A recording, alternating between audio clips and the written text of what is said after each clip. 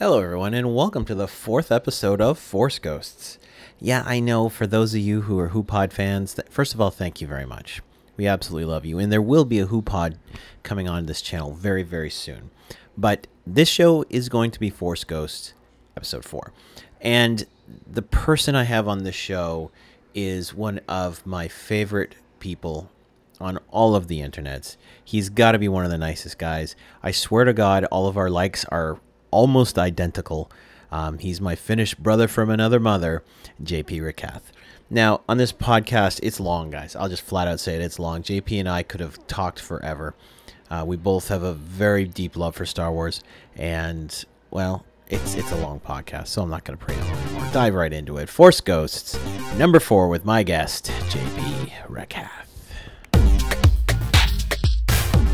All right, hello everybody, and welcome to the next episode of Force Ghosts. On this week's show, we have a good friend of mine and somebody I admire a lot. JP, please introduce yourself. Well, hello everybody. I'm JP Rakath, as I'm known on the online world. Now, JP is somebody who has done a ton of graphics in and around the human community, the Geek and Sundry community, the Basic Adventuring 101 community. Buffy, he does a web comic, and we'll get into a lot of JP stuff in a little bit, but needless to say, he's a little bit of a genius with the photoshops. I mean, you do a lot of stuff for Kerry Callaghan. You've been very kind to me. You do a lot of stuff, dude. Yeah, I have lots of free time and nothing to do, so I just tend to put on the Photoshop and start working on it. The work you do is friggin' amazing. Absolutely love it. And he's done the WhoPod logo. He's done the Force Ghost logo. Among my Twitch, all my Twitch logoing, he's done all that. So JP is about as awesome of a dude as you will find on the interwebs. But let's dive into Star Wars, because that's why we're here. Yeah. You're a fan artist who's into Star Wars. Has the two worlds ever combined for you? A little bit. Mostly it's been with Geek and Sundry. Right. I did some fan art pics where I combined Geek and Sundry stuff with Star Wars stuff. Yep. And I think I did some pictures for my sister. There's this Finnish singer who she really likes. And he is the singer is a really big Star Wars fan also. So I photoshopped some pictures with his face on Han Solo's body and stuff like that. And then my sister told that she had made them and posted them on the singer's Facebook page. Oh, very and nice. I think he saw them and shared them with his other fans. So That's pretty cool, man. Yeah. So the thing he's talking about with the Geek and Sundry logo, at least in my experience, is he created the Geek and Sundry logo on the Death Star, and it's perfectly seamed. It's my iPad background. It has been for I think 2 years or something. It's absolutely great. I absolutely love it. How do you come up with putting amalgamating those two worlds like you have? I don't know. It's just something, again, too much free time, so I tend to think up weird things, and these things combined. I think it was about the time when Force Awakens was about to be released, Right.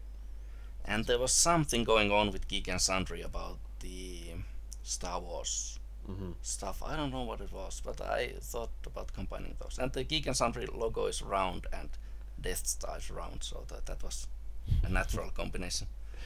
It's absolutely outstanding. I love the picture. Love it, and it's probably always going to be my background.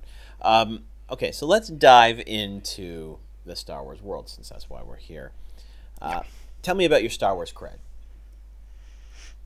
Well, I missed all the original movies in the movie theater because I was born in '78, so the original movie was already out, and I was too young to see The Empire Strikes Back. Okay. And the first movie I saw was, this is one of my earliest childhood memories. It was my older sister watching The New Hope, on a rented VCR player, Right. and I saw it. I think I was too young to understand the subtitles and the plot, but I really, I don't know, something caught my eye about the movie, and then I saw the lightsaber fight, and that was enough for me. Pretty I much ran sells outside most and people. took Yeah. a piece of pipe and started hitting plants outside. So The weeds, all right, none of the good plants. yeah, No, the lightsaber battle, I think, is what cinched it for me too. Like I loved the space battles. I loved the interplay between the characters. I never, I mean, I've talked about this in the past. I, as a kid, identified with the character of Luke Skywalker, and I never really saw him as the whiny guy that I now see him as. Now that I'm an adult and I get these things, but back then, I just saw him as this guy that just dreamt for bigger things and just knew he was destined for more and didn't really understand what that meant or where it was going to take him and kind of trapped within his own personal situation. So I gravitated towards him as that kind of dream that we all have, or we are more than what we are, and yeah. oh, I absolutely love that. So you saw the A New Hope on the VCR, which I think a lot of people around our age did for the first time. Yeah. I was lucky enough to see the original film in the theaters. I don't remember a thing of it, but my dad said it's the first movie he ever took me to, and I hid under the seat. I was so scared. But I do, but I do remember Empire Strikes Back in the theaters very vividly, because the moment the big reveal happened, I went into shock. It's the first moment I can remember in my life where I went into total shock, where I just the rest of the movie played out, and I was just like, what happened? What did he say? What huh? What I don't what and for years, until I was able to see The Empire Strikes Back on the VCR tape, because I mean, a movie would play in the theaters, but you wouldn't get the VCR version of it for a year or a bit afterwards. Like Yeah. it was quite the wait. And when I finally got to see it again, I could finally watch those last 10 minutes or whatever, when Luke's brought back into the Falcon, and Vader's reaching out to him, and then the running away and all this sort of stuff. And I had no recollection of that my first time, because as soon as he said, "I am your father," my world just kind of stopped. Yeah. So how were you on that reveal? Do you remember your reaction? Uh, I don't remember. I think some of my older friends must have seen the movie and told me Mm. that Darth Vader was Luke's father. I don't think it's a spoiler anymore. Uh, so I don't remember actually seeing it and being shocked by it. I think that I was told that that was the case. A couple of weeks ago, I got to go to Fan Expo and in Toronto here, and Mark Hamill came up, and he did a kind of a panel question and answer thing. That it was a ticketed event, and I'm like, hey man, this is Mark Hamill. I have to do this. So Yeah. I bought a ticket to the panel, and it was absolutely outstanding. It was just an hour conversation where he pretty much spoke most of the whole time. But one of his favorite stories to tell is the fact that David Prowse, who's the actor who plays Darth Vader, not the voice, but the actor, Hmm. is terrible at keeping secrets. To the Oh yeah. to the point where when it came to the big reveal, there was like four people who knew in total. There was George Lucas knew. He told Irving Kershner and Mark Hamill about 3 or 4 hours before they shot the scene. They never told David Prowse, and because the reason is that David Prowse didn't say the line "I am your father." He said something else, and Yeah. James Earl Jones was the other person who knew, because he had to do the actual voicing of the character. So they go in and they watch the movie, the premiere, all the actors, and then they all come out. Well, David Prowse beelines towards the press row, and basically tells them that he's like, I couldn't believe it that I'm Luke's father. Like, it's the first thing he says to the press. Yeah. Now, apparently, then 20th Century Fox went into like this big kind of, oh my God, we need to quell the press mode, and they were like, guys, please, please, please don't print that. It's so important that you don't print that. It is the hugest reveal in this series. We're begging you, don't print. And to their credit, nobody did. Not a single member of that press team actually printed that. So he's like, clearly a different time when you could do that sort of thing and it will work out. But he goes, just he cannot keep a secret. He is terrible at secret keeping. Yeah, I think the line he was told to say was Obi-Wan killed your father. Yes, that's I exactly it. think that was the fake line. And yeah, I read this making of book, and the producers kept track of how many things the actors slipped to press. Yeah. And there was like Mark Hamill 1, Carrie Fisher 1, David Prowse 18. Yeah, Something David like Prowse was pretty bad. yeah. But it was just amazing hearing him tell these stories. Okay, so obviously you said you grabbed the piece of pipe and you went out and you started beating up on the plants. How really did Star Wars affect your childhood, your upbringing? Oh, it was well, it was really really important to me as a kid. I think it was the when I got to Return of the Jedi, Yep. and we had two VCR players, so we could Yep. rent it from the rental place and then record it for us. Mm-hmm. I did pretty much nothing but watch the movie every day, 2 or 3 times for months. Right. So I there's a gap in the 80s, like from 85 to 87 or something, where I didn't really watch any other movies. Right. So nowadays, people ask me, "Oh, how you watched the Scarface?" Right. And I'm like, "No, I didn't watch it. I kept watching Star Wars movies when I was a kid." So So did I. I never watched any of the Godfather. I never watched just any of the. I mean, this was the other big trilogy of our day, was the Godfather trilogy. yeah, And I to this day haven't seen all of them. I've seen bits and pieces of each of them, but I've never seen all of them.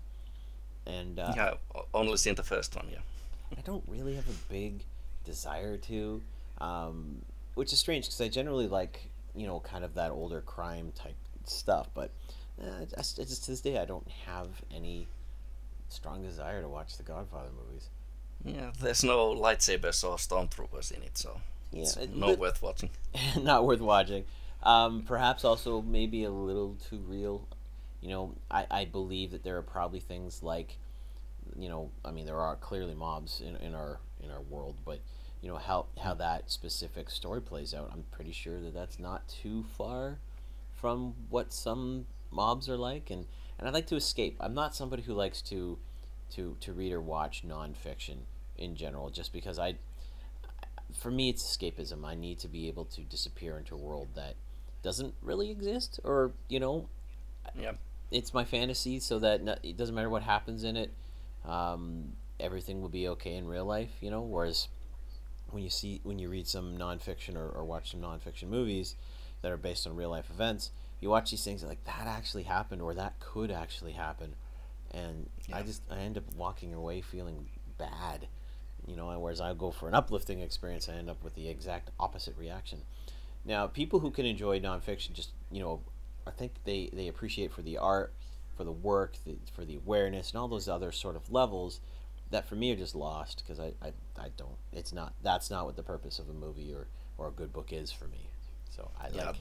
I like the There's enough reality already, so exactly. I watch fantasy and sci-fi to disappear from reality. yeah. Okay, so we all have to go through this section of the Force Ghost podcast. What is your take on the prequels? Well, I think it's no surprise that I didn't really like them. Mm. And there's enough reasons said already, I think, on this podcast and elsewhere as to why people don't like them.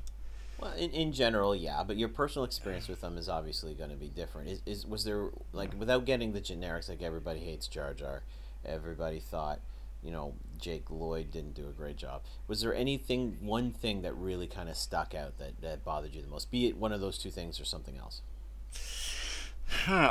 It might be the midi-chlorians, Hmm. because they were. I don't like when things are explained to in too much detail in movies or books. I think there should be some mystery. So the force should always be this force that penetrates the galaxy, and that's it. But now there are some kind of bacteria you can measure and see that, oh, you are 50 points Jedi and you are 150 points Jedi. I don't like that. I'm with you. It's almost like if somebody knew that, why wouldn't they just extract midichlorians from a Jedi and inject them into themselves, or whatever the case may be? Like Yeah, if they have the means of reading a midichlorian count, then they should have the means of removing them and then injecting them elsewhere. I'm with you. The biggest issue I had, I mean, with the prequels, a lot of people can go on about the Jar Jars and the Jake Lloyds, but I didn't like the exposition. There was too much of it. I didn't yeah, like the racial undertone of a lot of things. I mean, you got all oh the Lot Dodds and all them, those stereotypical. I can't remember what they're called. The Trade Federation. They're yeah. very stereotypical Asian.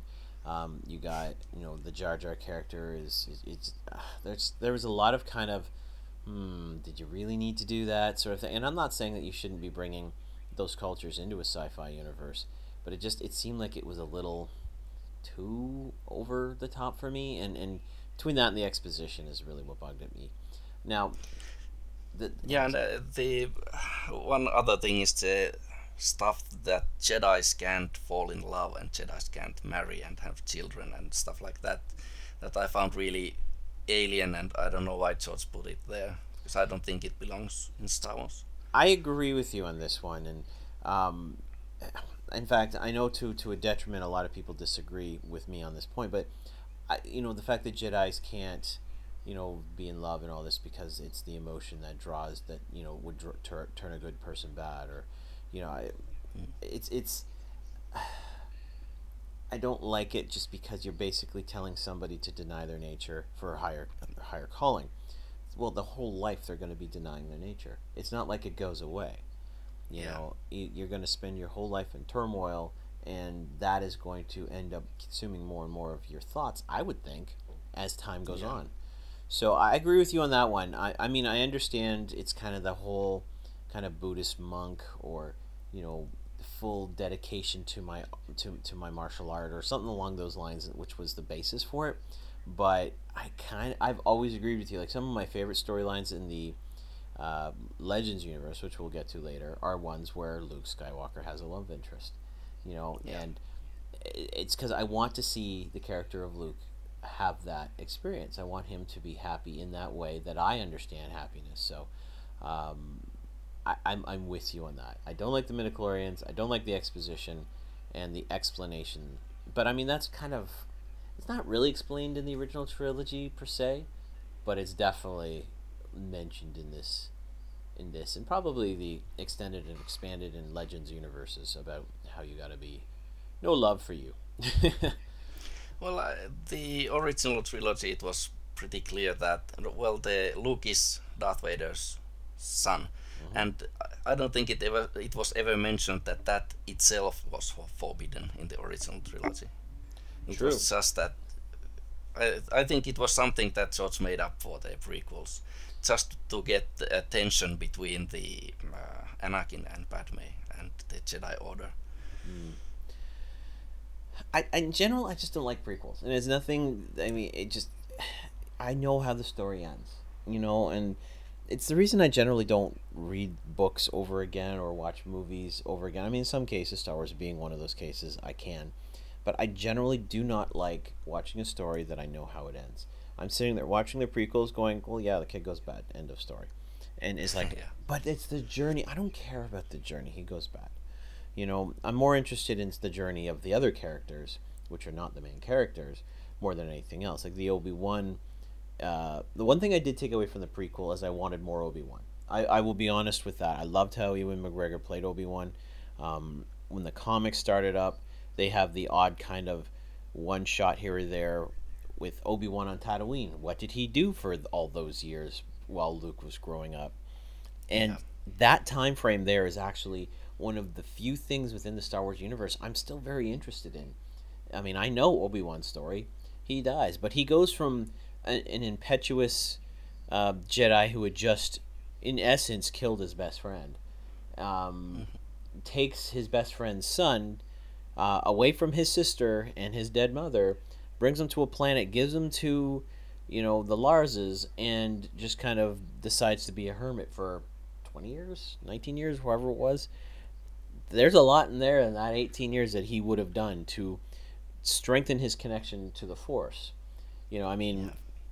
for those who have watched the Clone Wars cartoon, and are you amongst them before? I've only recently started watching it. I think I'm on season 2 or something. Okay. Well, I won't get too spoilery then, but at some point in the series, the whole art or the teachings on how to become a Force ghost is shown. And this is something that actually has a very interesting path on how it gets learned. And needless to say, uh, Obi-Wan would have had to learn it from somebody that was alive. There's only one person who could have taught him. So I mean, again, I'm trying to be very facetious on this, but uh, he would have had to have studied a lot in order to be able to pull off the Force ghosting, if you will. It's a high level Jedi trick. It's not even a trick; it's your last act. So, um, it's it's one of those things that there's 15 or 20 years of story in there that I want. And the comics are giving you little tidbits like if you're reading the comics, he's kind of fucking around with Jabba the Hutt in a little bit, So, I mean, that's the sort of stuff that I want to see. I want to see more of that, but in general, I don't need my gaps filled. Like I don't care how Luke grew up. I don't care about Cammy and Fixer and Biggs and all the shenanigans they got into when they were kids. I really just don't care about that stuff because in general I don't like prequels. If you had to rate your prequels, actually let's just rate all the movies, shall we? From your favorite to your least. Okay, well, that's easy. It's 1 to 3 are the least favorite. Of course, the prequels. And then I think 7, 4, 5, and 6. 6 is your favorite. 6 is my favorite, but the best movie is Empire Strikes Back. You know what? We share that opinion too. My favorite is Return of the Jedi as well. Empire, as I have grown older, I think is the better piece of art. Yeah, And I think when I was a kid, it was just because I had such that the connection with Luke Skywalker that Empire was good, but Empire was the sad movie, right? And how yeah, can I have the sad movie my favorite one? But as you get age and you understand just how great the acting was and the dialogue and everything involved with Empire, it is the best of made of the bunch. But I'm with you. I still like 6 better. yeah. And now that I've read the making of books, the Empire Strikes Back was really hard going when they made the movie. Mm-hmm. They were constantly rewriting the script and filming scenes again. And when they were rewriting the script, there was the Lawrence Kasdan who wrote it and the director, and the main cast was involved in coming up with the new dialogue. Well, with the So they were exception, sorry, with the exception of the Wampa stuff, give us an example because I think most people know about the Mark Hamill and the motorcycle crash and the Wampa. Give us an example of another rewrite that occurred. uh, let's see. Well, the one I remember is from Return of the Jedi. Actually, Okay. I recently I didn't read the whole book yet because the making of books are really big. Mm-hmm. But the one of the ideas originally is that Luke and Leia's mother was still alive when she Oh. took Leia to Alderaan, Okay. and she lived with her mother there, and that's why she could say in the The sad. Return of the Jedi that yeah, that my mother was sad. Yeah. And then she died when Leia was about 2, and the royal family of Alderaan adopted her. Right. So I think that was really interesting. And there were other things like the original story had a planet that was used to build the Death Stars, and Right. there was like 8 or 7 already finished Death Stars orbiting the planet. Oh boy. And the rebel team went in and stole one of the Death Stars and blew up the planet, which uh, did a chain reaction and blew up all the Death Stars orbiting it. Oh, So the story originally was really different. Oh, and Obi-Wan actually became physical again and fought the Emperor with Luke at the end. So there was something about I've been waiting in the limbo for this moment and now I'm back. And Obi-Wan became physical again. And well, that was also scrapped. I'm glad the people talked him out of those. Um, I mean, for starters, Alec Guinness was a lot further down the age train when it came to Return of the Jedi. That was that was a good almost 10 years after he filmed the original Star Wars. Yeah, actually, most of those were George's ideas to change them. Oh, I'm glad he did then. Yeah, there's lots of exact dialogue taken from the. They recorded all the script rewriting sessions, so they are actual quotes from the actual meetings they had. Wow. And I think George was really clever about story back then. But I don't know what happened with the prequels. I think he didn't have enough collaboration with other people. I think that's the main reason for the I prequels. I kind of agree with you. The prequels were really for him. They were the exposition that he never got to tell. They were the building blocks of the story with the technology he always wanted to use. They were for him. They were his movies that everybody craps all over, but he did them his way, and he probably has zero regrets over them. Like when I go back and watch the prequels, which I did leading into the release of the Force Awakens, they didn't bother me as much as they have in the past. I guess just because I know the parts that really make me cringe when they're coming up, I just kind of go, okay, here it is. But Hmm. in general, they don't bother me as much as they used to. I guess for Yeah, me, go ahead. I haven't watched them in years and years. When they came out on DVD, I think I watched them then, but I haven't since. Like I actually don't mind um, the third prequel, um, and I don't really like two. Two is my least. The Attack of the Clones is my least favorite of the bunch. And one, it depends on the day. There are some days that the first one bothers me a lot, and there's other days where it doesn't bother me at all, and I actually, in some ways, enjoy it. Like I don't have a big issue with Jake Lloyd. Like a lot of people have an issue with Jake Lloyd. I'm like, look, he's a kid. He's supposed to be a kid. I didn't like the creepy thing with the fact that Padme is clearly a lot older than he is. Oh yeah, Um, that was really creepy. and if you're gonna make Jake Lloyd play Anakin Skywalker, get a young actress to play Padme. If you're gonna use Natalie Portman to play Padme in the first one, then age her or do something with her, or I don't know. It was is a little bit much for me, and it was too much. It was too bad. Yeah, I Missed think they opportunity. started too early with the first movie. The Anakin Yeah, was too young in that one. if you make Anakin like a 13 or 14 year old boy, even if you don't cast Hayden, you can make it a little bit more believable because you could have made Padme look like she was like a very mature 16 or 17 year old, Hmm. and you could have. But yeah, you're right. I think they went too young with Jake Lloyd, and that's too bad because that would have been an easy fix. But Yeah. hindsight's 2020. All right, so let's get into the big three, the original ones. How do you believe the original movies, the original trilogy, shaped the movie industry? How merchandising was done, and really the culture of the world. Yeah, I think it's had a major impact on all those things. The merchandising alone, there really wasn't any merchandising before Star Wars. True. There were some T-shirts and movie posters, maybe, but and some dolls, action figures and stuff Yep. like that. But it was really minor. As And after Star Wars, it just blew up, and now it's everywhere with every franchise.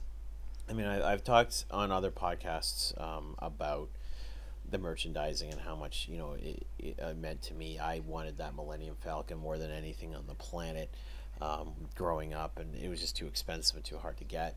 I had Slave Yeah. One, Slave. So I would be able to bring Slave One to the kid's house that had the Millennium Falcon.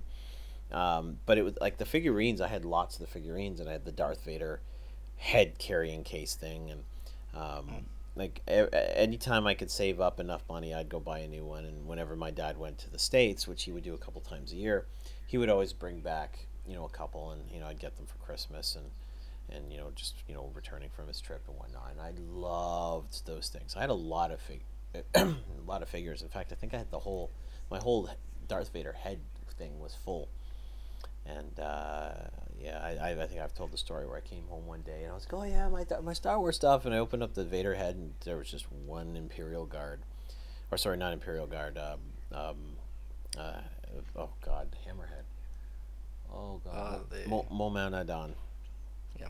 and I was just like, where are the rest of them? I was like, oh, I gave them away to some local kid, and I was Oh God. like, ugh. I mean, she did it with my Star Wars. She did it with my wrestling figures. But the one that probably cuts the deepest is she did it with my hockey and baseball cards.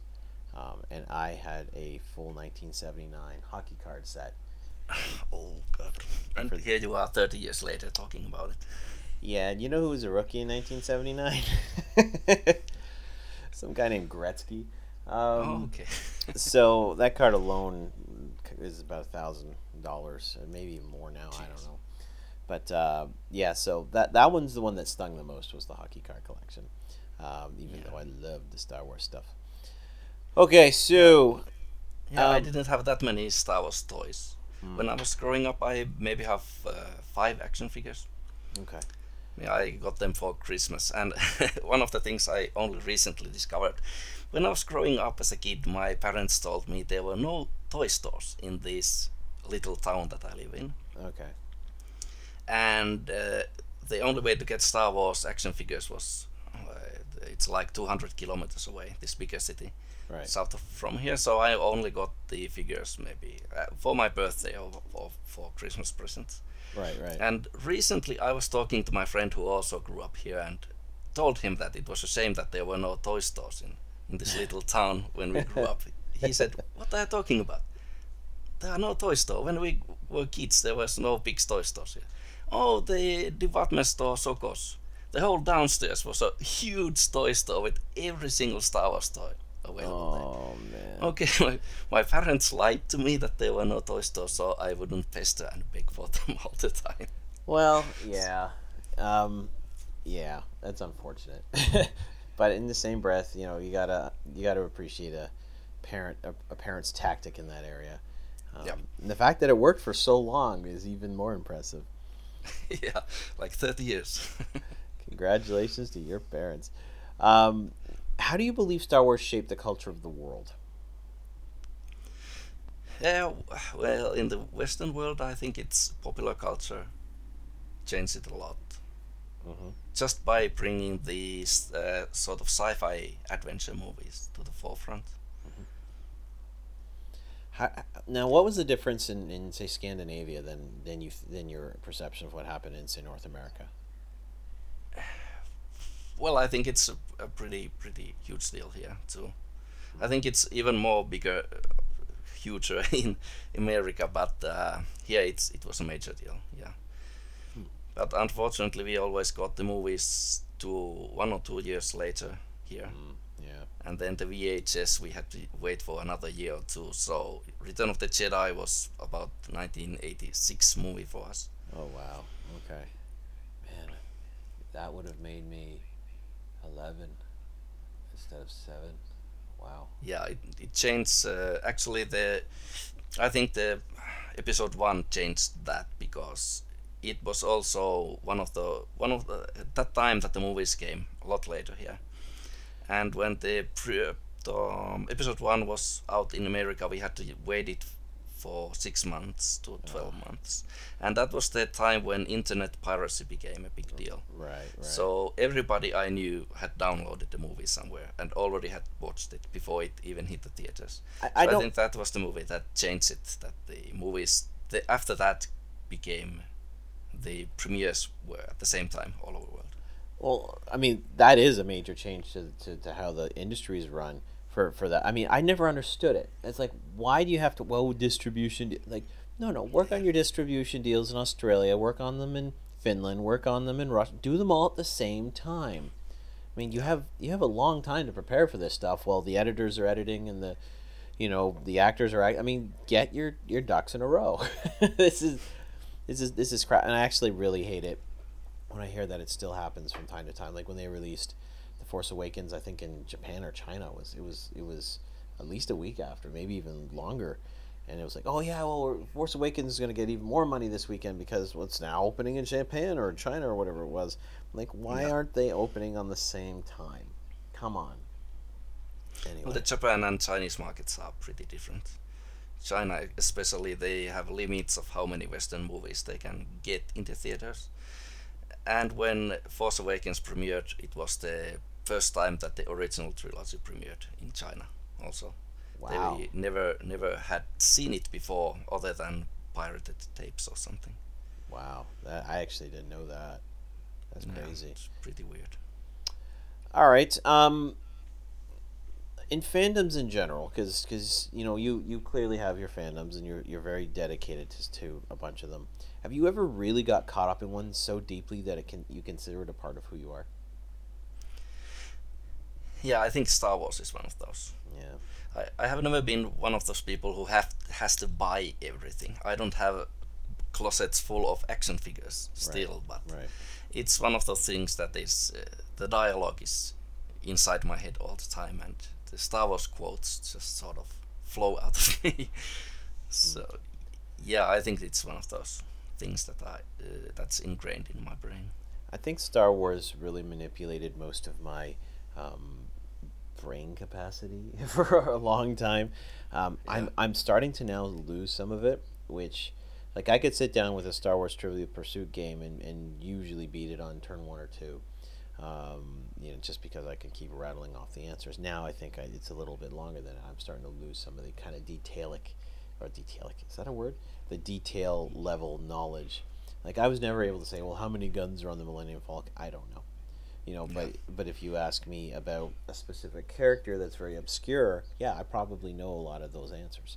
Um, but beyond Star Wars, and it's funny because the only other thing in my life I've really thrown myself that much into is like Team Human, oh, where you have this amazing community on the internet, and I mean for those of you that are listening to this, you probably see all the Who pods that are also on here, on the same feed. But I just this community brings me so much passion and joy in my life that it's the only other kind of fandom I've been caught up in, like the if you will the Felicia Day machine and everything that's kind of occurred around her, and I consider it a deep part of who I am now too.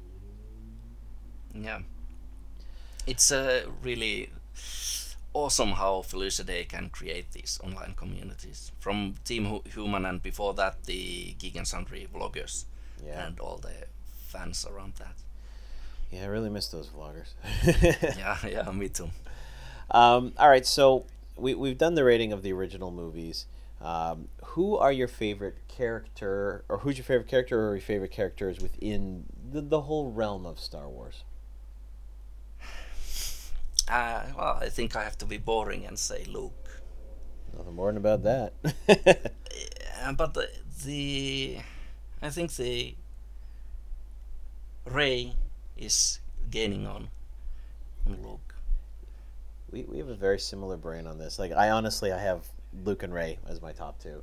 Yeah, Yes, they're the two main characters. I get that, but um, Ray has the potential to be better in my brain. It yeah, really depends on what they do with her and how Daisy plays the roles through the next little while. But she really, I think, has the ability to become my favorite character. She's my favorite female fictional character, period, in a story. Um, um, and I was asked that question at Fan Expo. I did an on-camera interview with Super Geeked Up, and they asked me who my favorite female character is, and I just Ray. It's easy, Ray. yeah. She's up there. For me, it might be Ripley from Aliens. Mm, another good one. Um, but yeah, I mean, and most of my friends identify with Han Solo, and that's cool. There's nothing wrong with that. I totally get that. I didn't appreciate Han Solo's wit and banter until I got older, and I Mm-hmm. think that's why The Empire Strikes Back is gaining favor in my head because really appreciating how very good Harrison and Carey played those roles Yeah.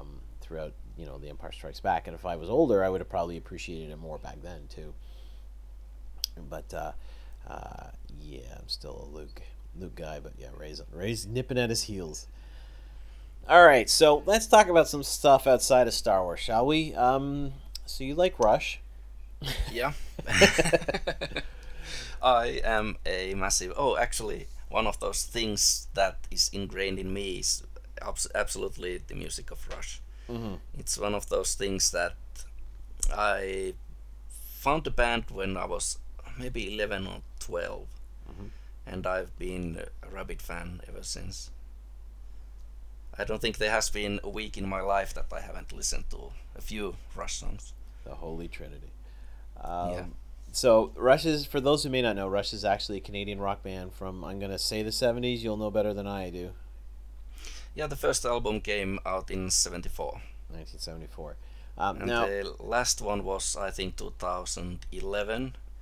mhm, And then they went on one final tour, and now they are considered retired. right. But that's a question mark after that. So they might still do another record or something. Excuse me. Um, Now, the few little ties I have to Rush. The first is my wife's uncle went to school with Geddy Lee. Um, Oh, for those who don't know, Rush is a Canadian rock band, and um, the way the Canadian airwaves work is that we have to play. I think it's 10 or 15% of our content must be Canadian on at least the radio. It might be higher, might be lower. I don't know if that number's right. But because of that, for a while there weren't a lot of Canadian um, bands or singers that were very popular on the world stage, and Rush was one of them. So we've heard a lot about Rush in the over the years. One of my yeah, I bet. so that's the first thing. The second thing is Geddy Lee. I think is a massive baseball fan, Yeah, and like he owns a lot of like signed merchandise, and he's a big fan of our local team here in Toronto. I think he's done I've been to a few things where he's donated like signed baseballs, and just he has like this incredible amount of memorabilia. And you could probably yeah, talk there more was. about this.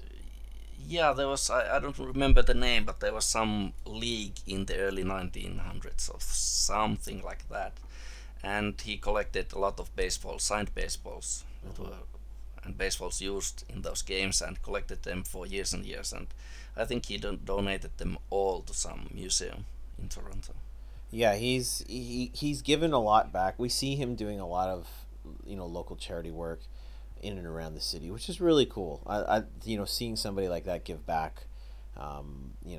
He obviously had a great career, and yeah, I've always appreciated um, Getty and the whole band of Rush. They highlight them in that one movie with Jason Segel and Paul Rudd, and they idolize the band. I can't remember. It's like I Love You Man or something like I that. love you, man. Yeah, that's the movie.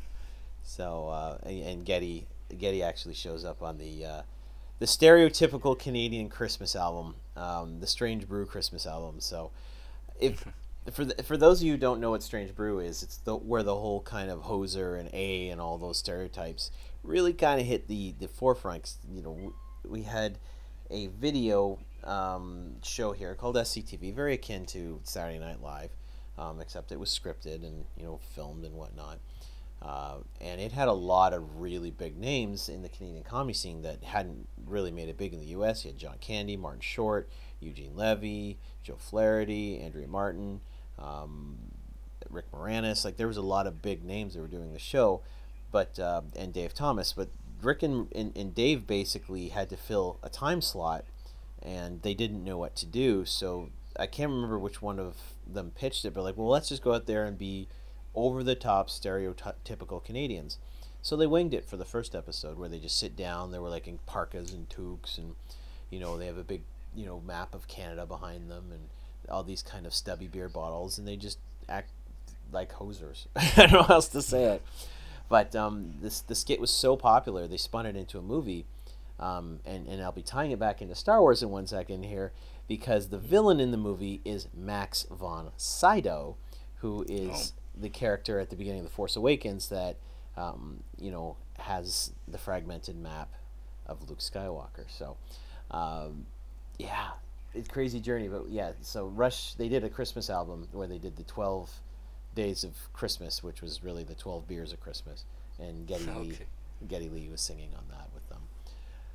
So you're also, like myself, not only a Star Wars fan but a Star Trek fan. Like you could be both of them at the same time. How dare we? Ooh, shocking. Yeah, I don't really understand the sort of competition, artificial competition between Star Wars and Star Trek. I think Agreed. they are the same coin, but the other side. I agree. I absolutely agree. They are two different views of science fiction. I Star Wars is fun and exciting, but I kind of hope the world turns out more like Star Trek. I'll be Yeah. honest. I kind of find it to be where I hope humanity gets to. Now, in terms of Trek, what are your favorites? Which ones do you prefer? The Next Generation is Yeah. my all-time favorite, but I think Voyager is close second. I God, really it's like like it. you're in my brain. Like these are the same answers that I give. Next Gen number one, Voyager number two for me. And a Yeah. lot of people pan Voyager, and I don't understand that. I loved Voyager, like a lot. Yeah, I think it was good, and it was one of those shows that well, the crew was thrown in a difficult position Yeah. in 20,000 light years away, or whatever it was, or 70,000, and they had no support of the Federation anymore. But they still tried to uphold the values of the Federation, and I think that was really good that they didn't sort of regress to barbarians or something.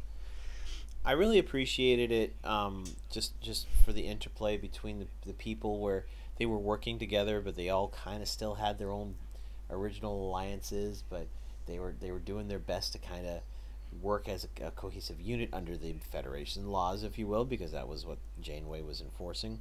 Terrible Yeah, situation for any captain to have been in. yeah, Um, I did not personally enjoy that they had to bring in Jerry Ryan. Now, don't get me wrong, Jerry Ryan was very easy on the eyes, and she played her role well. I have no issue with her as a human being or an actress, but I did not like that they had to bring in her character to get a couple more years out of the show because they needed some sex object. Um, that bugged me. yeah. Well, they could have hired anybody to play Seven of Nine. Exactly. So I don't Exactly. know. Was the choice simply based on her looks, and to get some more male viewers to the show, and I, put her in really tight uniforms all the time? I mean, you made a strong point. Anyone could have played Seven of Nine. They could have brought in somebody who wasn't as physically attractive as Jerry was, and could have probably done a very similar um, job in the acting perception of thing. Like I liked the character, I liked the arc. I just didn't like the fact that they brought her in and over sexualized her, because that was not what that universe was about for me. Yeah, And again, no knock on Jerry Ryan. I think she did a great job with Seven. I think she played the character very very well, and as an actress, she deserved an opportunity to play that role. That role. mm. It's not her fault. She looks like how she does. Yeah, Um, but yeah, I did not like the overlying tone because they did it in when they tried to do Enterprise. They brought in that Vulcan girl with the big chest, and oh yeah, it's just like, come on, guys. yeah. And I think the Enterprise was even more sort of sexualized because they had that chamber. Detoxification chamber, whatever it was called, and they were all in skimpy clothes or naked there, and Right. yeah, I think they took it to another level level on Enterprise.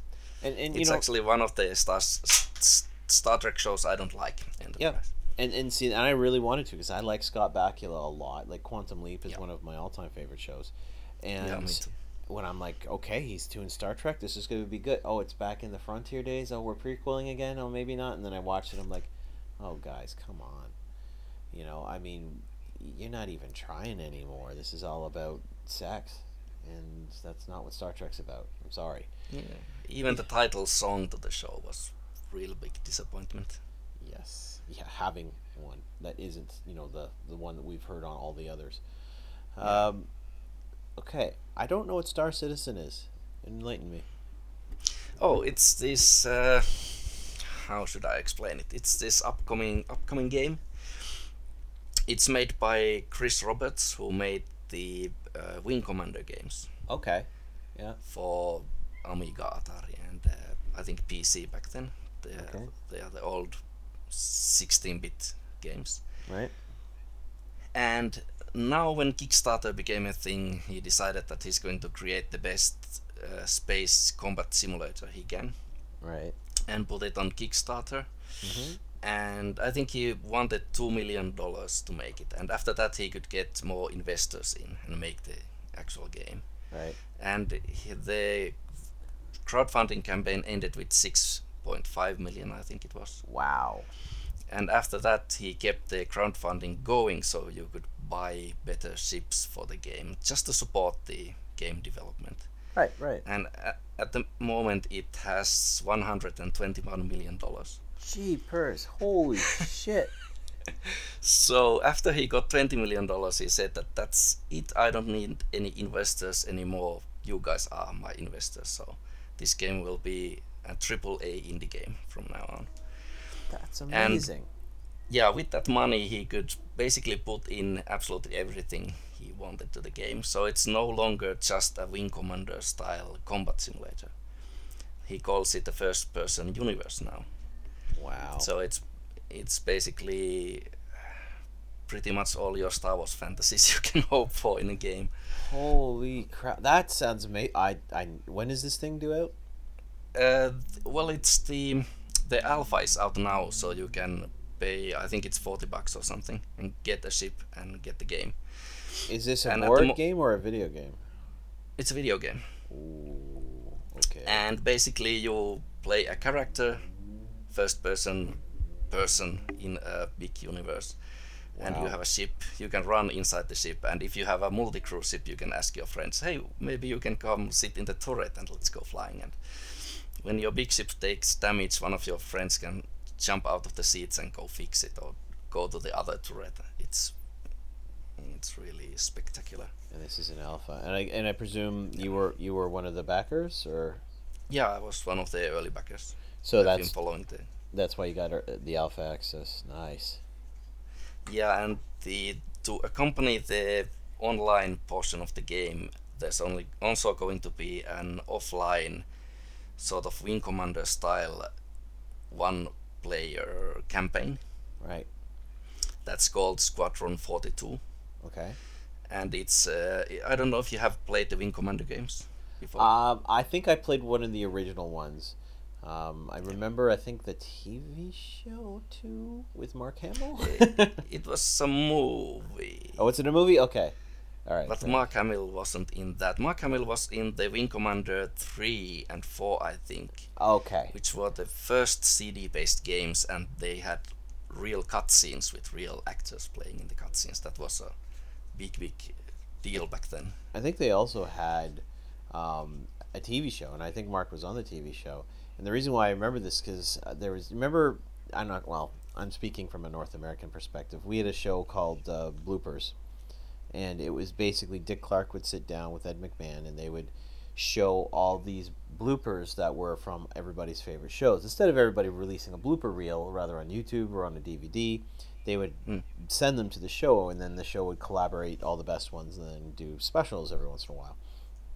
Well, there was one where it was in Wing Commander, and they're doing this super serious scene, and Mark Hamill is playing like a commander of some regard, and this actor comes in to do the scene with him, and I guess doesn't realize who Mark Hamill is until he sees his face.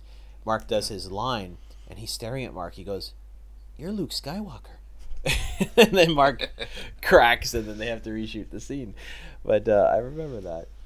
But no, I did. I think I've played some of the Wing Commander games. I can't say that I was a big aficionado of them, but I do remember at some point sitting down and playing them. I was never very good at simulators in general. Yeah, and I think it's they were more popular in Europe. I Okay, think fair enough. because if you look at the backers now, the biggest player group in Star Citizen, there's 1 million backers in the game at the moment, Wow. and the largest number of them are German actually, Oh, very cool. and Americans are second. Well, I'm going to be checking this out because you just described something that I think I want to be a part of. So I might have Yeah, I to. could send you a few YouTube videos. They had the what was it called? Gamescom was about a Right. month ago, Yeah. Okay. and they had a big reveal and big video there, where they showed how the persistent universe works in the game, Oh, I love and the persistent universes. single player campaign. It also has actors. Mark Hamill is in it. Gillian Anderson, Wow. Andy Serkis, and a couple of actors from Game of Thrones, Oh, and some other famous people I can't remember now. Well, they have 121 million at the moment, so well, they are yeah. putting it into good use. God, I'm loving the sound of this guy more and more. By oh, okay, I got it. It's Star Citizen. You got me. Yeah, Okay, good, good. so Buffy. So now you're aware of this, but for those who may not be, I didn't start watching Buffy till about 2 years ago when Sunnydale Study Group, which is a podcast hosted by three friends of ours, Omar Najam, Chris Bermonti, who's been a guest on the show, and Holland Farkas, started going through each episode of Buffy and kind of breaking it down, talking about it and relating it to real life experiences. So I'm like, you know what? I've watched everything else Whedon has done, literally everything else except for Buffy and Angel. So let's close that gap. So I started watching Buffy and I was immediately drawn into it. I mean, it's not as like I think I was more concerned, but by the time I discovered Whedon, I was like, do I want to watch a show about a teenage girl? And Yeah, there were times when I was watching it, my wife would come home and she's like, "You're watching a high school drama." I'm like, "No, just the section is a high school drama. But most of the rest of it is they're kicking ass and fighting vampires and other related baddies." Angel, she never said that at all, of course, because that was a whole other kind of feel to that show. But hold on. Oh, Malfoy, what are you doing? Sorry, my cat just needed to be on my lap. Um, but what was your experience with Buffy? how I started watching it when it first came on Finnish television. I think it was 99 or 2000, Mm-hmm. couple of years after it premiered in US. Right.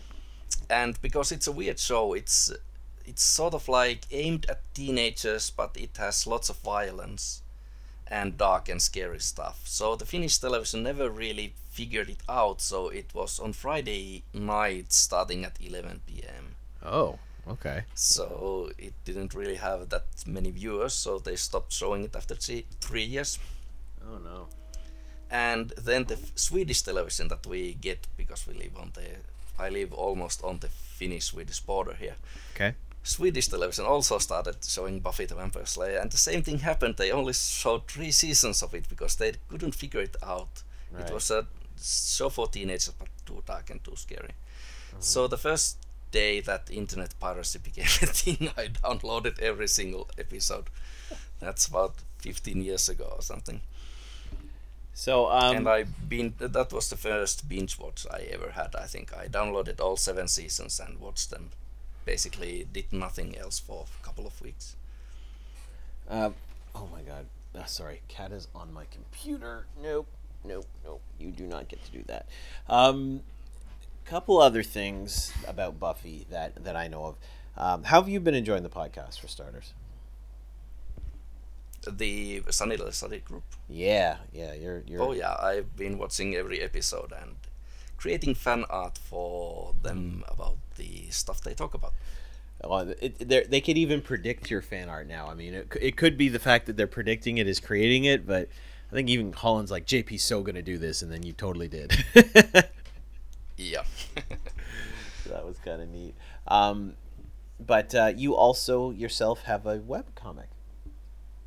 Oh yeah, I started it about a year ago. It's combining my two favorite TV shows, X Files and Buffy the Vampire Slayer, Hmm. because they are sort of similar in themes. The Buffy has lots of horror and monsters and X-Files too. So I made a little webcomic by cutting out the actors from both shows and Hmm. pasting them together in Photoshop. And it And works. the yeah, okay, thanks. The case is that Mulder and Scully find out something weird about Sunnydale Uh-huh. and go there to investigate, and then they meet the study group and other people from the town. It's a great mashup, and it's not something that I would have put together. But as soon as you mentioned it, I started looking at. It, I'm like, of course the FBI would go. Like, Yeah, the fact that the kind of one suspension of belief for me when I watch Buffy is the fact that there isn't any federal government influence, with the exception of maybe that. Oh God, I don't even remember what they were called. initiative. Initiative, thank you. That whole crappy storyline. But they introduced a new love interest for Buffy Yeah, when they spun out Angel, and he was brought in through this initiative program, and it was not very good, and at least in my opinion, everybody's got their own opinions, mm, but I always just wondered, like, how can all this death happen, and for at least 3 years nobody shows up like X Filey. So yeah. And it would make sense that the people they send is Mulder and Scully because the cases are so weird in for sure, Sunnydale. for sure. All right, talk to me about Game of Thrones. You like both the books and the movies. What's your experience with it? Yeah, I started watching the TV show when it premiered. I wasn't sure if I'm going to like it after a couple of episodes, but I kept watching, and it was the first season final episode that really sold the show to me. Mm. And after that, I realized that the books had been translated into Finnish recently, Ah, so I started reading them after I had seen maybe I think it was after I had seen 3 seasons of the TV show. I started reading the books. well, for the first little bit, the shows are actually pretty honorable to the written literature, Yeah, and it doesn't really start to deviate until, I mean, dramatically. There's the whole Sansa storyline. Like, Sansa in the book is really still quite a useless character. She's had very little thing going on in her life. There's no marriage to the bastard or any of that sort of stuff in the books, yeah, um, and I think Brianna Tarth has got some better stuff in the TV show as well, which I'm okay with that one just because you have Gwendolyn Christie, who is an incredibly amazing actress, and being able to expand that role I think is great. And no disrespect to, um, oh, I can't remember her name, Sophie Turner, and expanding the role of Sansa, but Sansa's character is serving a very specific purpose in the show, and there's a similar character in the Narnia series where I think it's the sister at one point, the older sister. She doesn't want to go back to Narnia anymore because that's stupid, and all she wants to do is look pretty and date boys, and it's just a comment on society and that very specific archetype of girl. And I think that's what Sansa's role was in Game of Thrones. Is she's a princess. She's the one that was being brought up to marry into royalty, and that's really the purpose of her whole life. yeah, And they tried to do more with her. I mean, I get why from an actor's perspective. I totally understand, but um, I don't need a book and a visual representation to be different, but or the same. Sorry, I don't mind if they're different, but I think if you deviate in certain directions, literally just for shock value, that's what I have a problem with. yeah. I think the some of the changes have been good. I find it interesting when the show deviates from the original material, Hmm. simply because it's more interesting to see another side to the same story Right, almost. right. But yeah, there are some things that are pretty crappy that they did in the TV show. Yeah, the whole Sons and the Bastard. Like, I stopped watching after the Red Wedding, the TV show. Personally, I read the books and I'm eagerly awaiting the sixth book, 5 more years is my guess. Yeah, well, yeah. Um, so hopefully we'll get that within a calendar year. We'll see, but I'm not holding my breath. Um, the Red White Wedding in the book, when I was reading Storm of Swords, I believe the book's called something of Yeah. sorts, and a buddy of mine says he goes, when you read this story, you're gonna get a section in the second book or third book, whatever it was. I think it was third book, where you're gonna be really mad. And I was like, oh no, this will be fine. They're saying bad words. It's fine. I get it. And then the Red Wedding happens, and all of your heroes pretty much die in, 3 pages, and it was just kind of like, what the. He's like, my buddy's like, I literally threw the book against the room and left the room, and I, he had to calm down. I'm like, I was Yeah. angry, but I didn't throw the book.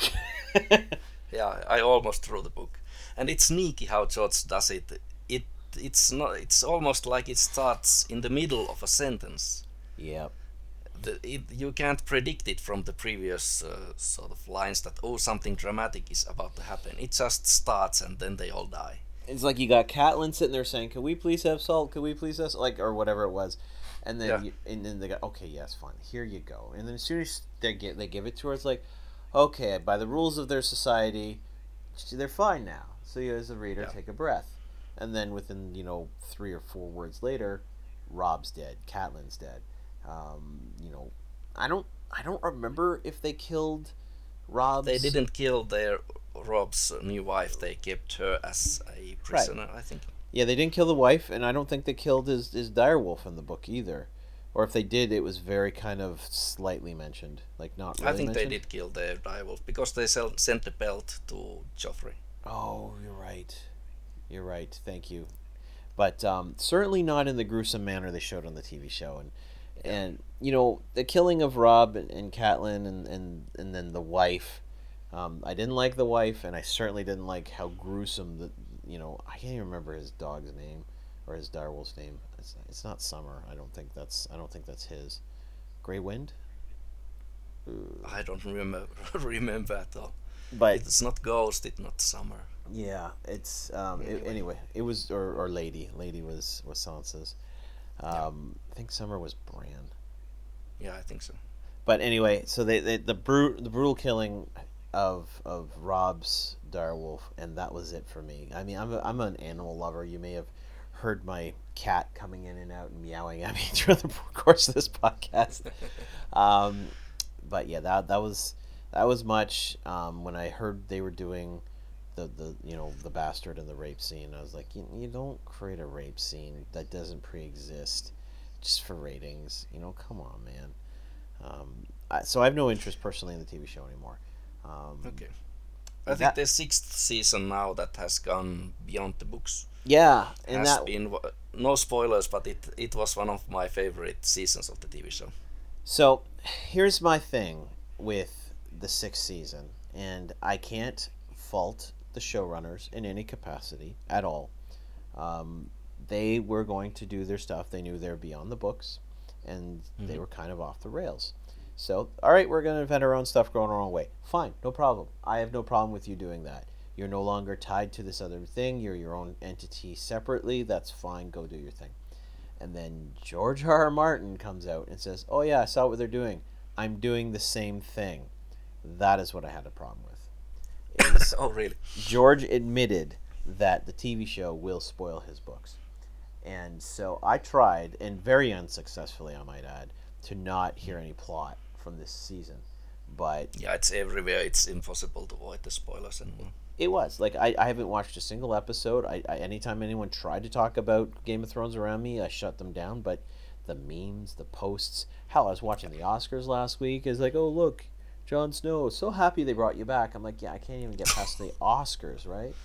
I Yeah, mean, in the books, he's stabbed, but you don't know if he's dead or not. So George yeah, might not actually kill him. Who knows? But it's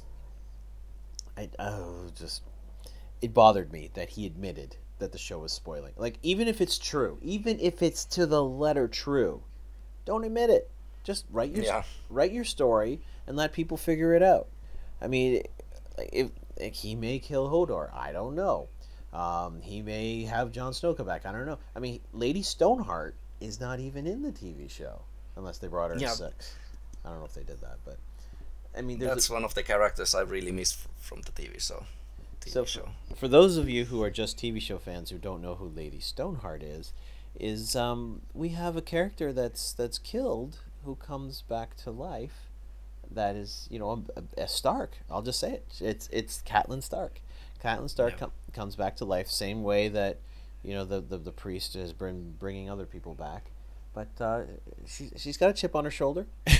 She's not Yep. happy, and the last She's a book. little bit mad at what happened at the wedding. Yep, little mad, and the last act that she did in the books to this point is she had Brienne of Tarth hung in a tree. Now, Yep. again, you don't know if Brienne's dead or not, but she's been placed in a tree. So, not having Lady Stoneheart in this, and there was, and I know there was at least one logical reason, and that was because the actress that played Catelyn had basically had a role on 24. Okay.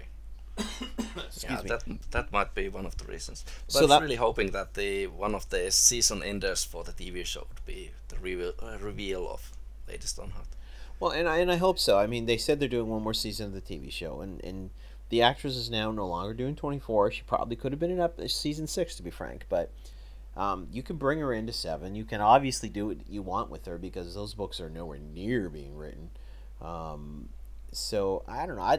That'd be a smart idea, I think. But now Yeah, we're getting into a bit of a Game of Thrones podcast. that's okay. So movies in general, you have a love for movies. Yeah, big fan of movies in general. I have a somewhat large DVD collection and Blu-ray collection, and I even have some HD DVDs. But yeah, I've been always big fan of movies, and Star Wars movies are my favorite movies. So Something we are both big fans of, Cougarpedia. oh yeah. I actually got to So, be on it. It was wonderful. yeah, they stopped it. I think it's a year ago. Now our viewers or listeners will be confused at what we are talking about. So Cougarpedia, basically when the Geek and Sundry vloggers were disassociated from the Geek and Sundry channel, basically they decided to go in the Twitch direction as opposed to the vlog. So all the vloggers were, in essence, let go. There was a couple that left before, um, by their own means. Katie Sato left before, and Scott Tumulty left before. But for the most part, they all kind of did their vlogs right up to the end, and they didn't want to really stop doing what they were doing. So a lot of them banded together and had these hangouts called the Cougarpedia Hangouts, where they would just do Google Hangouts and they would just talk to people and have like this grand old time. Omar Najam, more or less, I think, kind of was the driving force behind a lot of it, but not necessarily. Paul Mason ran a few of them, and on my 40th birthday, I was literally at home, and I'm like, well, it's during the week. What am I gonna do? And I was just kind of hanging out, and I got a text message from Paul. He's like, hey, would you want to be on tonight's Cougarpedia? And I'm like, yeah, yeah, that sounds like Hmm. fun. so so I put on my 40th birthday hat that I'd gotten, and on I went. So that was a lot of fun. And I they're a big fan of mine, and I kind of want them to reunite. I think a grand plan I have, and I have no idea if I'll ever be able to pull it off, is to try to get a bunch of them to do a Who Pod at the same time. And I've kind of teased. I said, hey Paul, why don't you guys just reorganize under a different banner and just you guys do your own things. But I think a lot of them at the time needed some distance from the whole thing, and it's been about a year since regular content was coming out via Cougarpedia or just vlogs in general. We've had some stuff from Kiri. Most of the rest of them, I think, have stopped doing videos for the time being, but they're not putting the nail in the coffin by any measure. It's just they needed a break. Yeah, and the Cougarpedia hangout was more casual. Yeah, They were just discussing about what geeky things they had done in the previous week. right. So, but they stopped that too. I think it's been a year since the last episode. But I've been tweeting at them every 2 months or so, asking for the return of Cougar video. I'll keep on it because I miss it too. I used to love doing it. Now that Hangouts on Air is gone, so there's got to be another medium to do it. I guess it's YouTube Live or I gotta play with YouTube Live. Before I start booking people to do and use it as a tool, I need to just kind of mess around with it a little bit to see what the differences are. Because I actually liked Hangouts on Air personally. I just with Periscope and Facebook Live, I think they just wanted to have their excuse me have their own tool that does the same thing. So, yeah. So RPGs and Critical Role. Let's talk a little bit about that. Yeah, RPGs has been one of my main hobbies since I was 11, I think, and I've been playing and DMing them ever since. There's been a gap in the previous years simply because there's no time, and my old friends have moved all around the world and Finland, so it's harder to get a group together. Have you So, have you seen Stranger Things yet? yeah, Hmm. Was that nostalgic at all for you to see those kids playing and having a child as a DM? Like I've the very few Dungeons and Dragons I've seen, I've actually never seen a young kid actually GMing or DMing. So that was kind of interesting for me to see for the first time.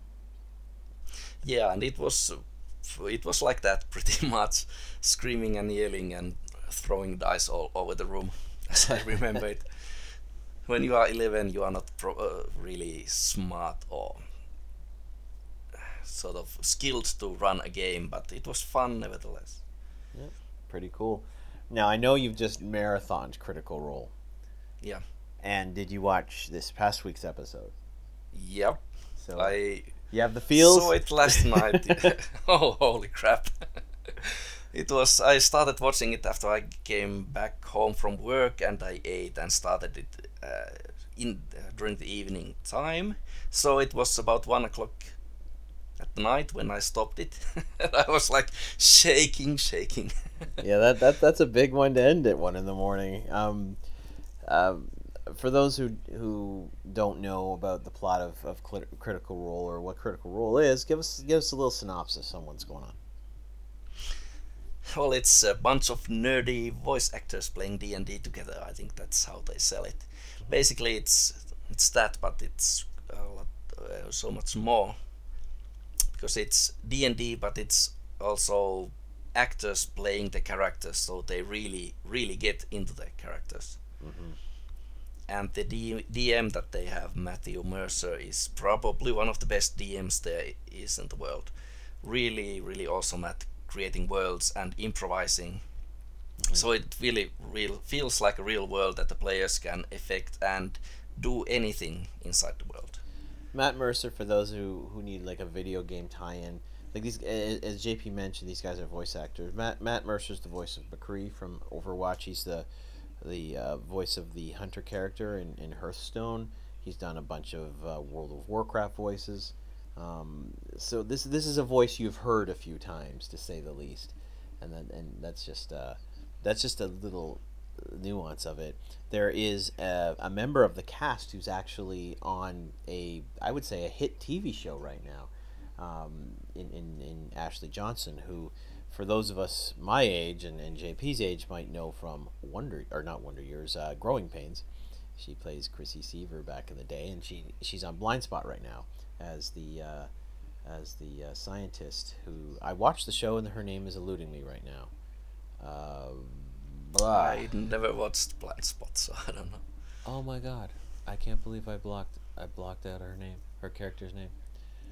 But she plays the scientist. Basically, she's the tech scientist on the show, and she is like an Uber hacker, and she plays I think she's the paladin or the cleric on the show.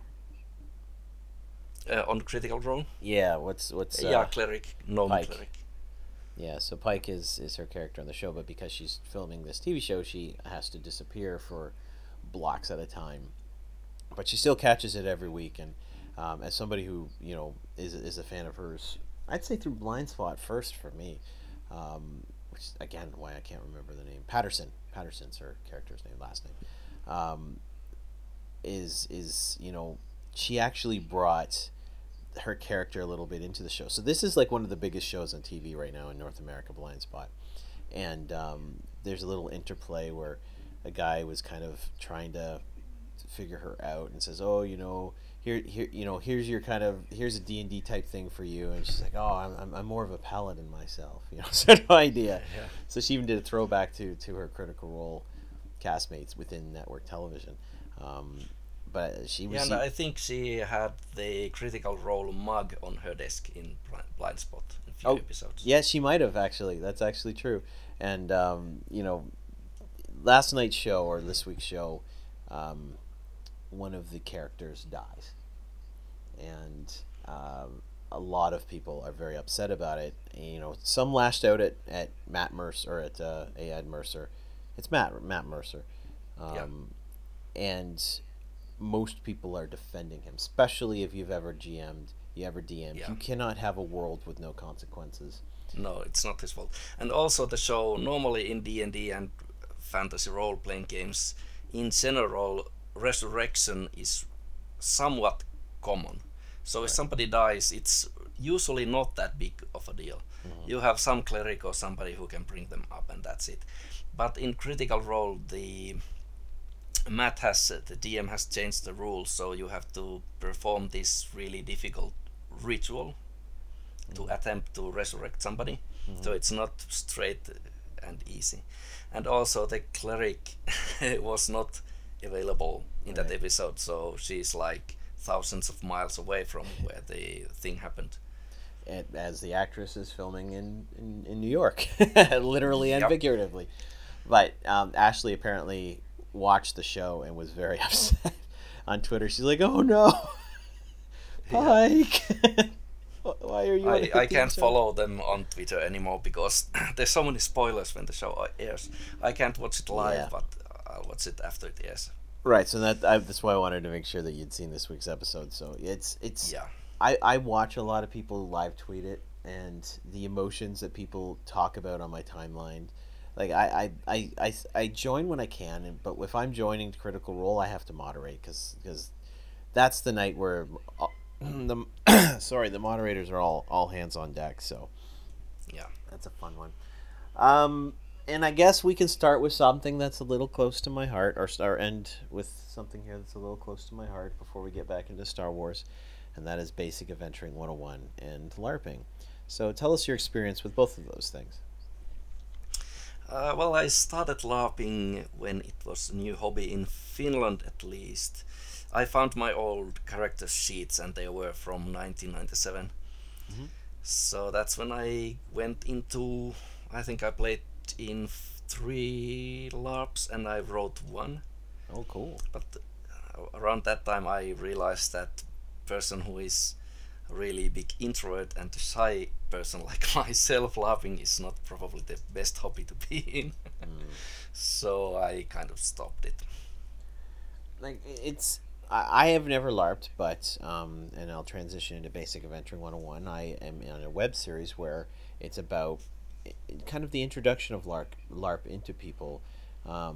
Basic Adventuring 101. I'll do the elevator pitch is a show where you have a new character named Karen, who is played by Kristen Brumley, the executive producer, who is going to a LARP for the first time. Her sister is already a member of this troupe called the Foxtails that consists of a ranger who has been playing forever, a paladin who knows the rules forwards and backwards, and a uh, uber role playing um, druid who it's all about the role play for her, and then her sister who's the rogue, who's the smartass, and she doesn't know what she's doing, and she's kind of brought into the Foxtails to be a part of the group, and the premise of the show is it shows people both in kind of what real LARP looks like and what LARP is in your head canon. So when they're within the game, all the costuming, all the makeup, all the swords, everything is like hyper great. Like those swords are real swords. I can attest to that.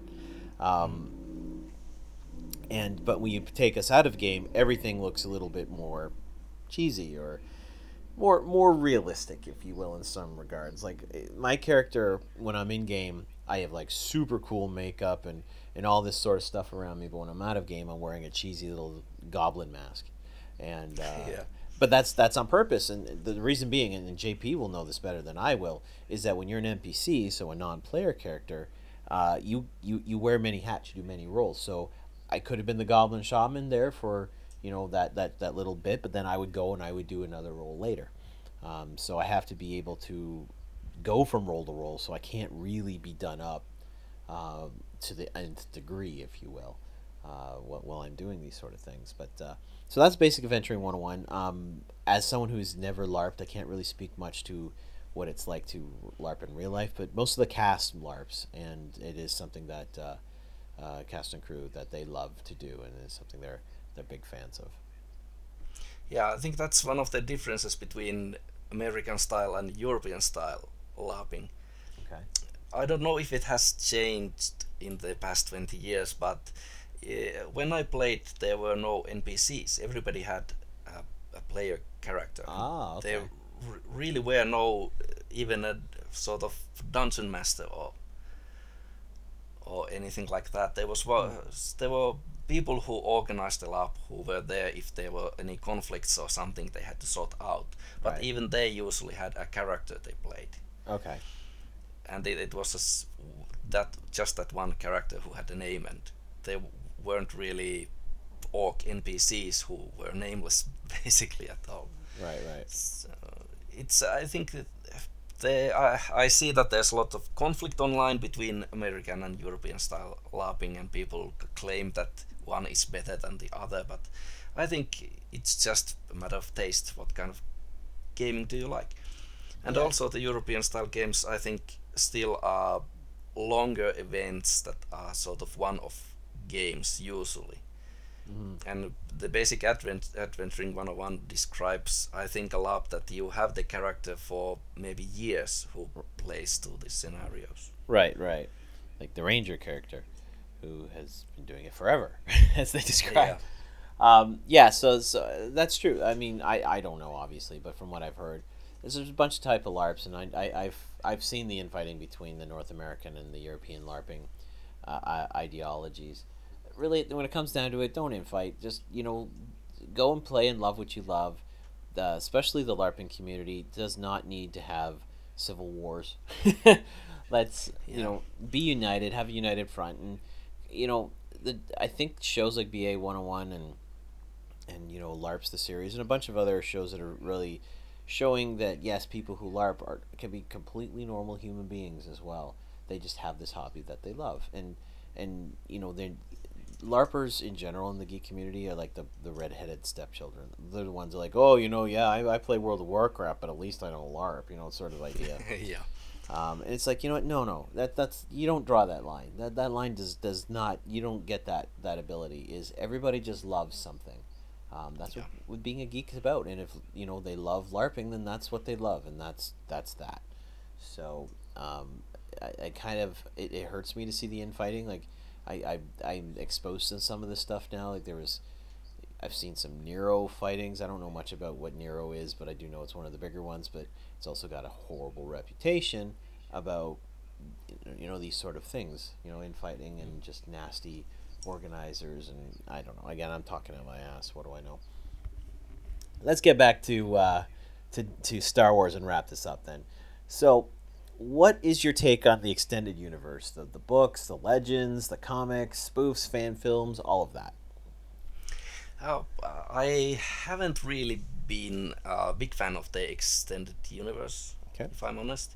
I've read few books and I've read a few comics, but that's pretty much it.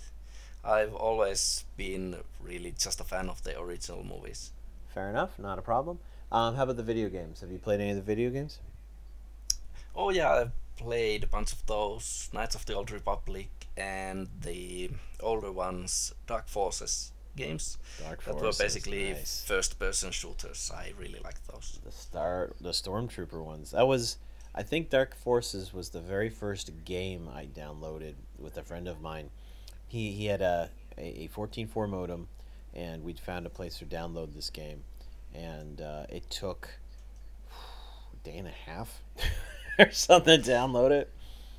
Yeah, it was one of the first games that came out on CD only, and that was actually the game that made me buy a CD drive for my PC Mm. back then. Yeah, yeah, it was. I actually really Dark Forces. I've played a lot of the video games. I'm actually itching to get back into the MMO, um, Old Republic. Old Republic. So um, yeah, the Old Republic. I think my buddy Elias has got back into it, and Kristen kind of always floats around, and I've been playing the Mass Effect games on my stream lately, but there's only three out right now. I don't think Andromeda is going to be released by the time I'm done three, so I'll probably need some more sci-fi in my life. So I might go back to the Old Republic at that point. But the Disney era. Let's just kind of wrap up on this. Um, how what's your take on Disney now being the controlling force of the Star Wars universe? Well, at least it's out of George's hands. That's the good thing.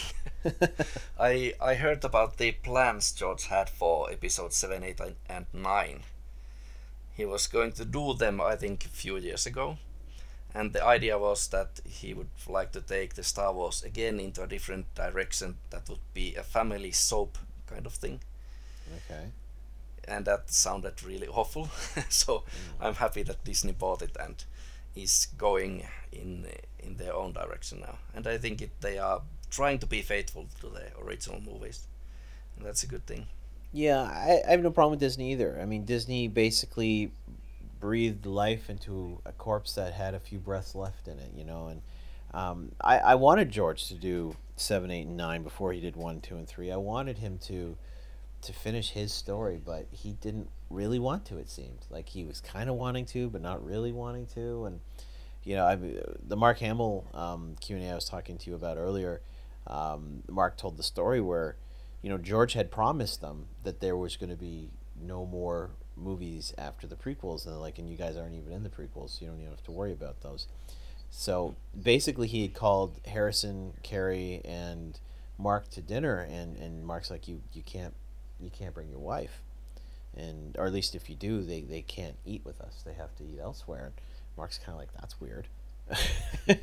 But so they sit down, just the four of them, and it's like they kind of just were eating quietly, and then he just said, well, I'm selling the company to Disney. They're doing more movies.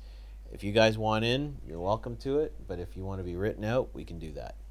And they all just kind of stopped and paused, and were just staring and going, huh, trying to soak it all in. And out of nowhere, Carrie's like, I'm in. And she, is there a part for Billy, who's her daughter? And Mark says, he turns to Carrie. He said, digest this a little bit, won't you? Take it back, think about it. This is a big thing. Just nope, don't care. I'm in. Yeah. So, And I think one of the reasons that Harrison Ford came back to episode 7 was that they would kill off Han Solo character. I'm pretty sure Because that was his one and only stipulation. Yeah, I think so too. That was in the contract. You have to kill me. That's the only reason I'm coming back for one movie. And I have no problem with Harrison on it because like he wanted Han Solo killed at the end of Return of the Jedi. He didn't believe Han Solo served any further purpose in the world, and honestly believed that should be it. That's it. No more Han Solo. But George disagreed, as often he did on the Han Solo character with Harrison. Yeah, again, in the making of book, the George Lucas talked about the death of Han Solo in the early parts of Return of the Jedi, I think. Mhm. And they needed somebody to replace Han Solo, and that was Lando. Yeah. So originally, Lando was written as a replacement for Han Solo. Right. Well, I'm glad they kept him because I think he had the death that he needed. It's kind of weird that they've announced that all the actors are going to be back for the next installments. I'm like, well, maybe they'll be flashing back with Harrison. He no longer has to worry about his character moving forward anymore. It's just a matter of filling gaps now. But I think it needed to happen. I'm of the opinion all the big three will all die. I think they'll kill off Carrie. I think they'll kill off Mark as well. Yeah, I think so.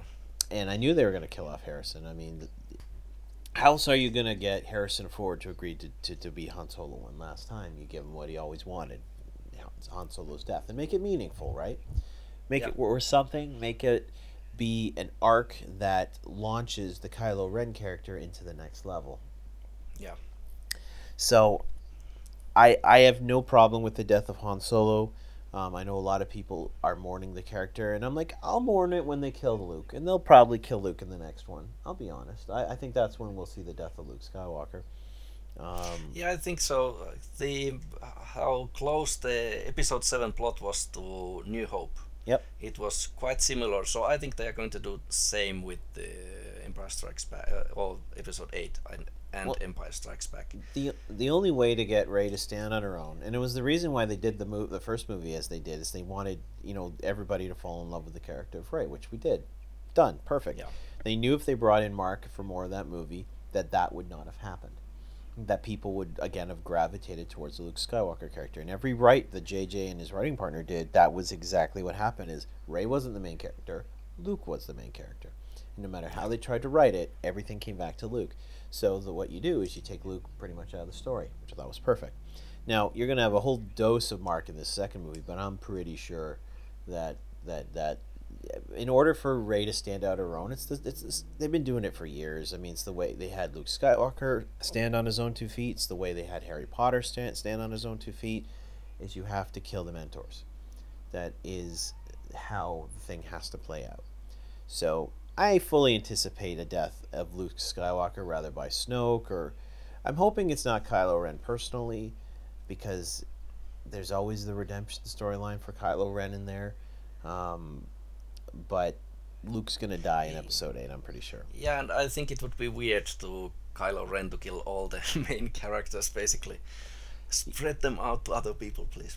You need to create like a uber bad guy, and Kylo Ren is not an uber bad guy yet. Kylo Ren still is wet behind the ears. He lost a lightsaber battle to somebody who was in her first lightsaber battle, um, and I think it's got to be Yeah, Snoke, personally. yeah. I think with Kylo, he didn't finish his Jedi training again, and he's really arrogant. Mm-hmm. And basically, he has been the main baddie of the universe for the past 10 years or something. Mm-hmm. So I think he's really arrogant in his power, and now he gets confronted by this girl who is supposedly really, really strong Mm-hmm. in the Force and knows how to use a melee weapon, and he just flat out loses to her.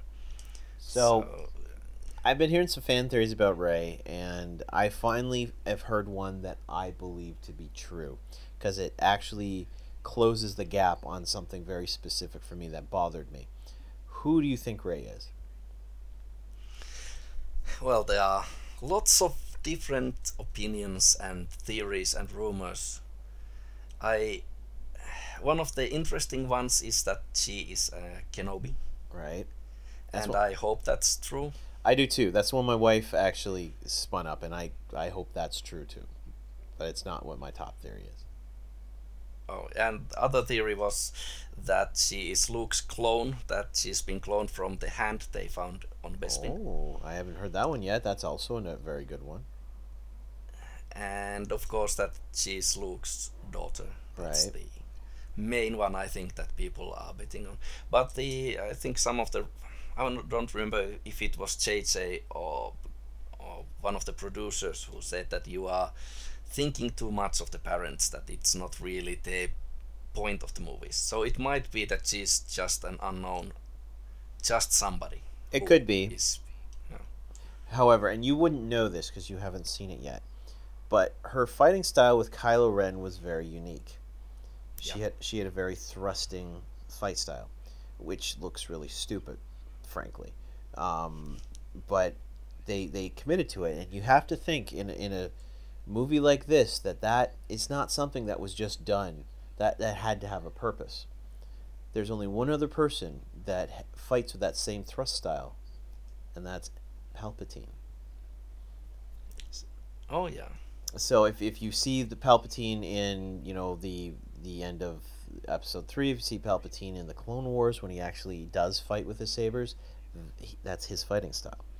So because of that fact alone, and the fact that clearly she comes from a family that's strong in the Force.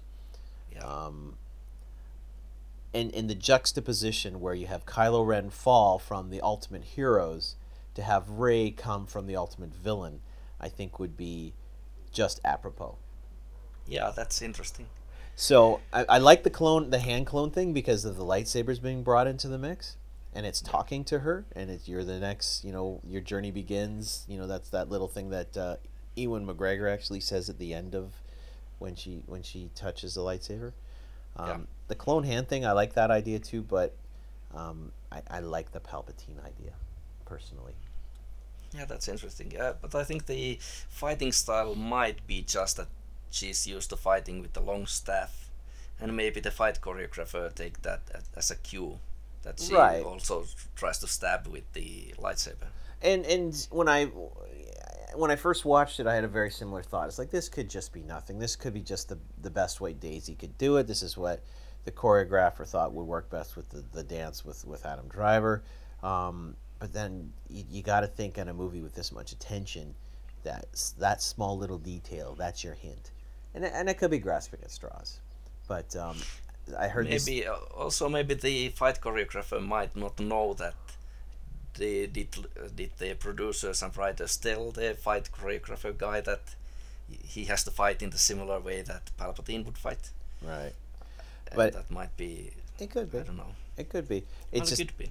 that thrust style is not a very from a fighting style standpoint not very good because you're leaving yourself wide open to attacks the whole time. And Yeah. here she is in her first fight with a you know Sith or whatever, and Um, she's doing this thrust Knights of style. Ren or whatever it is. Yeah, and she's doing this thrust style, and she's kicking the shite out of him. So it's kind of like, anyway, just Yeah. good fan theories. I actually really want the Kenobi theory to be true. I remember I was watching Clone Wars, and Obi-Wan has a love interest in the Clone Wars. So I mean, Okay. I'm not gonna do any spoiling for those who haven't seen it, including yourself. But there is a love interest, so I would like it to be a Kenobi. The hand clone thing, though, I totally see that too because they've got the lightsaber, so the hands was attached to the lightsaber. Yeah. Uh, but And anyway, there's cloning in Star Wars universe anyway. yeah, Caminos they clone. That's their thing. So it's quite possible. Yeah, one of the things that I think it was Lawrence Kasdan who said that the Star Wars universe will get weird or something to that effect. So it might be that one of the really weird fan theories end up being true. Yeah, it could be that, or it could be a hybrid between a couple of them. Like if you're a cloner and you have Luke's hand, and perhaps you have Darth. What was his Darth name? Darth Sidious's DNA somehow. Maybe you make a hybrid of the two. Who knows? Yeah. Interesting thoughts. But that's for us to as fans get to sit there and enjoy as a story. Like I'm not into spoiling. These are obviously just fan theories based on nothing but what we have seen visually. Yeah. There is absolutely no spoilers in any of these things. I don't have inside knowledge. JP does not have inside knowledge. I'm okay with that. If you know the answer, like I actually had the Han Solo death spoiled for me. I saw the movie on the second night, and it still got spoiled for me. So, Oh. and I was Yeah, because so I mad. think it was released in Europe 3 or 4 days earlier. Yep, and I'd stayed off of social media that whole week. I literally went into Twitch for 10 minutes to say goodbye to Zach because it was his last day at Geek and Sundry and he was going to Hyper RPG. In that 10 minutes, somebody in the chat spoiled the Han Solo thing for me. Oh, yeah. So I mad. was really careful. Actually, I because I wanted to avoid the spoilers. There's no, or there were no movie theaters last Christmas in my little hometown, Right. so I couldn't see it here. And I was planning on going seeing it with my friends into the bigger city that weekend. Hmm. But I was afraid of the spoilers, so I hunted down a movie theater on the Swedish side of the border. I had no idea where the closest movie theater there was, but I found one and I went to see it there on the opening night just to avoid the spoilers. Then I saw it another time with my friends over the weekend. Very cool. So happy. All right, guys. Well, let's wrap this up, shall we? I would like to thank my guest, JP Rakath, for joining us here for our fourth episode of Force Ghost. Thank you very much, JP. I know we've been trying to get this scheduled for a while. Yeah, since you started basically. Yeah, pretty much. Where can people find you on the internet? Well, mostly they can find me on Twitter. I'm JP underscore Rakath there, and I have my Tumblr channels.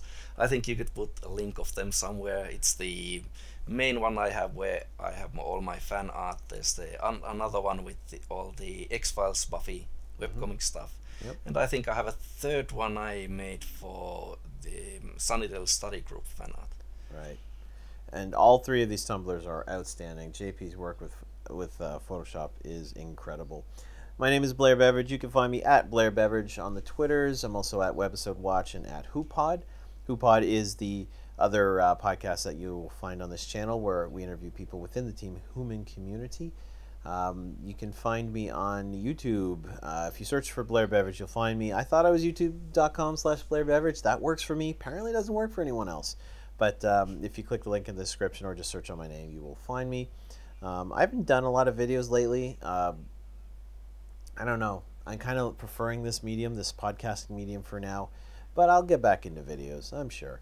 Things ebb and they flow. That's how it works. You can find me at whopod.podbean.com if podbeating is your thing. Facebook, I have a fan page. I think it's Beverage on the Tube or something. Just search for my name, you'll find it. But that's about it. That's, oh, wait. Basic Adventuring 101. Almost missed it. I play the Goblin Shaman on Basic Adventuring 101. You will find us at basicadventuring101.com or on YouTube under Cake Golem Productions. We have 7 of our 8 episodes have already aired in season 1.